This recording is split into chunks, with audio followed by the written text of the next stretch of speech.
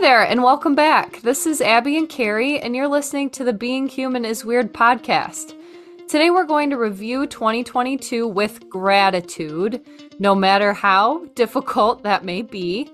And we're going to shift the focus and look ahead to 2023 with more gratitude, more positivity, and look at the positive qualities that a new year brings versus dwelling on it being another year.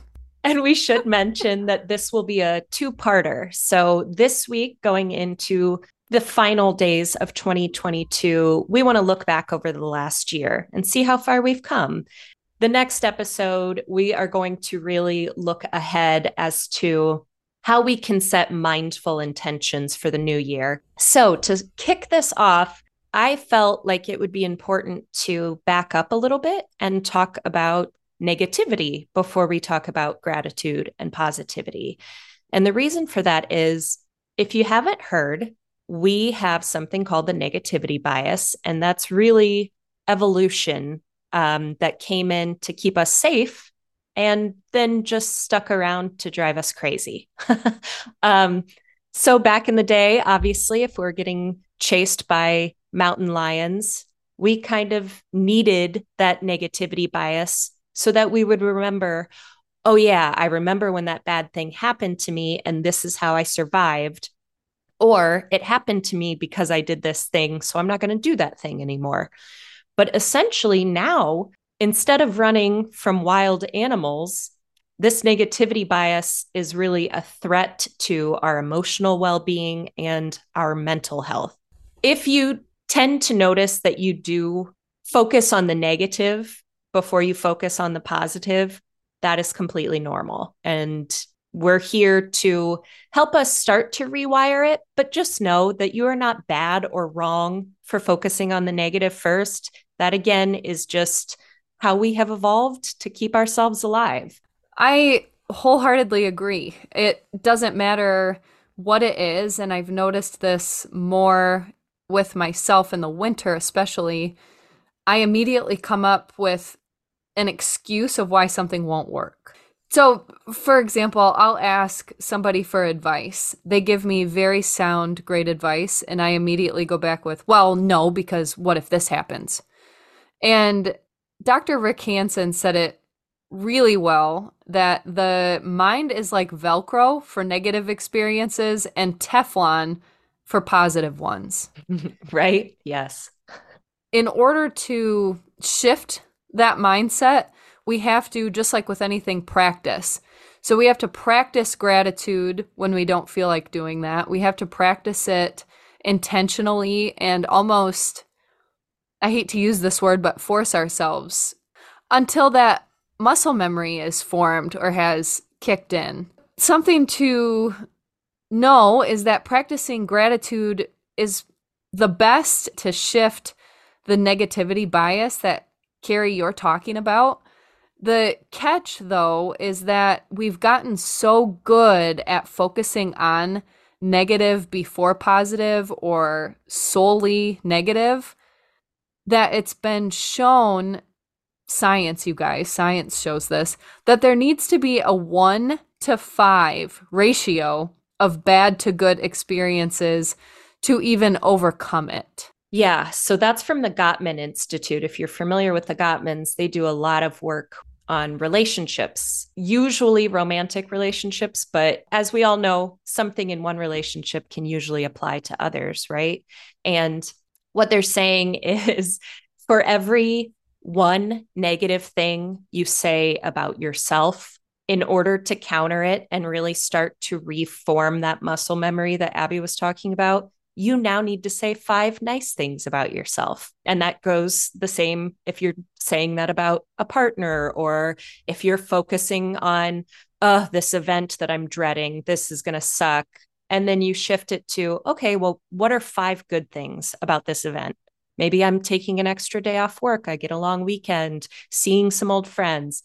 I'm just spitballing here, but I think you get it. 1-to-5 is the magic ratio. So what do we do with that, right? We're going to get to that, but real quick, let's talk about what gratitude even is. And I would describe it as the practice of expressing appreciation for the goodness in our lives. Would you agree with that, Abby? Or what is your definition of gratitude? It is. It's expressing appreciation for things. It's showing gratitude is showing that you are grateful for things that are in your life, whether positive or negative. And I think a really great side effect of expressing that gratitude is that it makes you more present. You're paying attention to what's around you. You're paying attention to what, like you said, the goodness in our lives. And it makes you feel more connected to yourself, your surroundings, your people, people who maybe aren't your people. And it makes you feel more satisfied and fulfilled living your daily life. Yeah, I love that you put it that way because the what I kept thinking of when you were talking about being present and connected is feeling more engaged with the Ooh, good positive side one. of life. And who doesn't want that? I mean, there's probably somebody somewhere, but really, who doesn't want that? Me most days in the winter. Just kidding. And I Um, I understand that it's our natural inclination is to be negative, but if we can really start to rewire this to think more positively, again, let me throw some science at you. The brain Woo. scans from gratitude studies have shown that regularly practicing gratitude actually do help us rewire our brains to think more positively. And as a bonus, a lot of these studies also showed improved sleep quality, blood glucose control, reduced inflammation, lower blood pressure, as well as this is my favorite one, less depression at the follow up, meaning 6 to 12 months later, there was still reduced depression. Big wins here, and actually physiological changes that can take place from practicing more gratitude, from being more present, connected, and engaged with the good around you. I think that those are all really important points to drive home is it's not just so we look happier and feel a little lighter when we're walking down the sidewalk. It has clinically proven benefits to, like you said, our physiological well-being. So, what I'm wondering, Carrie, is now that we know all of these wonderful things, how can someone start a gratitude practice? I think the first thing is to actually connect with it. This does not need to be a sugarcoating situation where you're just going to go out in the world and be positive no matter how you're actually feeling. That's not authentic. So let's not do that. That's not Mhm. being kind. I don't recommend that. So actually connecting with the good and feeling it like, man, I really am very lucky to have clean running water every day. And that's something that I take for granted. I'm sure most of us do. But when I sit and I think about what would it be like if I didn't have that, then I can more fully connect with how lucky I am to have that. When I'm out walking and I think, yeah, it's a nice day and I'm getting my dumb exercise in for my dumb mental health here. And instead say, I am really lucky to have my sight and my ability to experience this day and watch nature around me. I think it really does take embodying that gratitude and really trying to connect with it on a deep level. So now that we have given you the how to a little bit, let's focus on the year almost behind us. What can we do with this gratitude that we're talking about to really take in how far we've come in 2022? I mentioned in the last episode, there's just a lot of stuff going on. Nothing too crazy, but Carrie, you and I recently lost our jobs, and it can be hard to look back on the year as a whole without focusing on big changes like that. So, something that I like to do, okay, being fully honest, I went on Pinterest and typed, how do I reflect on the year? And I would consider myself creative in different ways, to draw up a pretty thing or to think of something to do myself, it just doesn't come to me very naturally. So I like to just take what other people are doing and maybe tweak it a little bit. Mhm. For example, I found these really nice templates, and they just had written out almost like journal prompts. January 2022, what was your favorite picture in your phone from that month? So I typed a little blurb about this is what I was grateful for that day. And then it said, what was something that was challenging for you in January 2022? And so I wrote that. And then it said, how did you overcome it? I like that approach. It's almost like a sandwich, the Mhm. feedback sandwich. It's what did you like? What could have went better? Here's kind of how you did it. Because I tell myself I don't have time, and I do. I have a lot of time to do it month by month. I'm deciding to chunk it into quarters. So what was the best, worst part about the first quarter of the year, the second quarter, third quarter, and now in the fourth? So that's been helpful and that's been fun. What do you like to do, Carrie? I love that quarter idea because you're right. This can be a time commitment. And if you have the time and you really want to connect to it, awesome. But I do like your quarter idea. My practice is very similar to yours, where I also like to have my phone handy with my pictures and really look back through my photos, but take 1 month at a time. So let me just look at the photos that I took last January. And it's amazing how much I forget. Like, oh yeah, we did that. Oh, we went there. Oh, I saw those people. So that's really fun. And I also am a big planner geek. I also like to have that with me because that's another reminder of everything that we had going on. So even if I didn't take a photo at a certain concert that maybe we went to, my planner will remind me. But I'm like you, I take 1 month at a time, have my photos and planner handy, and then go through a list of questions. What was something challenging that I did this month? Who is someone that did something for me or showed me love within that month? What's something that I did for somebody else? Looking at the highlights. So, what I was talking about with maybe a vacation or a concert, whatever the highlights were for you that month. And then I really like you, Abby, saying, looking at, okay, well, what could I have done differently? And identifying, yes, I was really grateful for this experience, even if it was a shitty experience, because I learned something from it. And now I know going forward what I can do, hopefully, a little bit differently.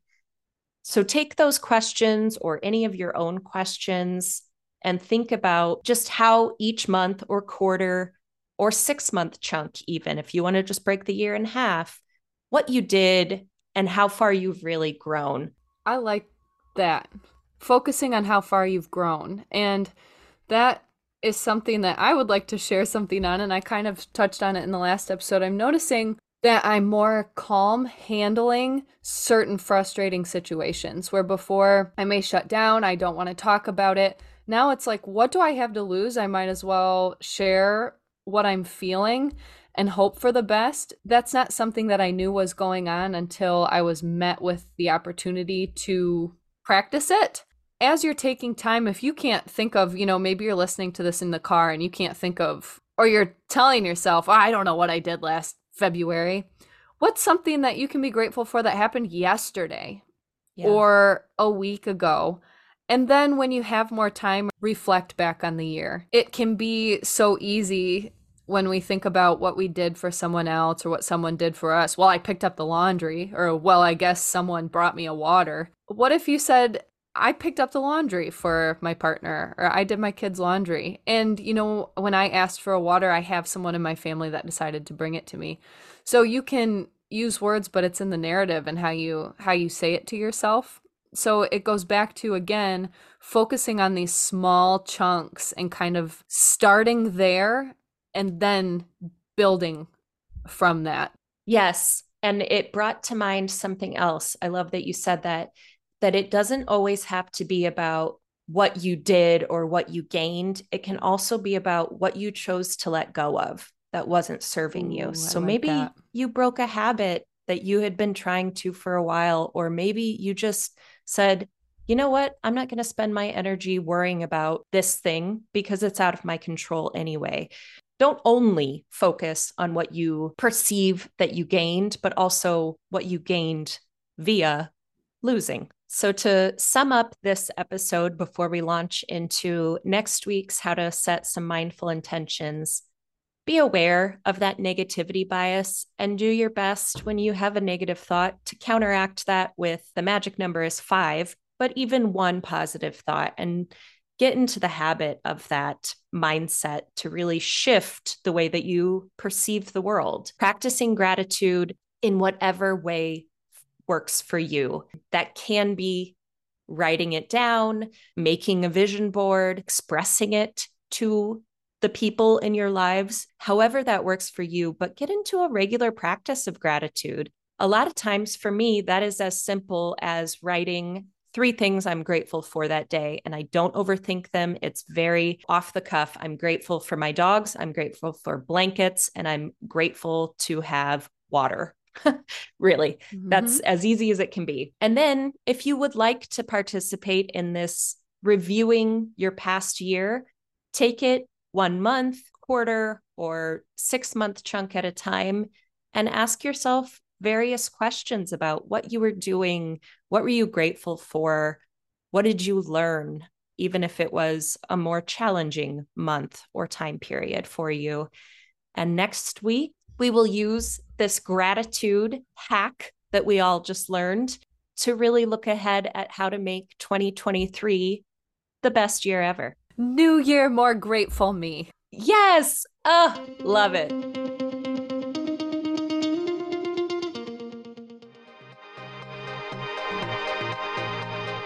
If you also think that being human is weird, make sure you follow us on Instagram at Being Human is Weird. That's where we're going to share resources, inspiration, and news about our podcast. And we would love to hear from you. So slide into our DMs with questions, comments, and what you'd like to hear more of. Thanks for listening, weirdos.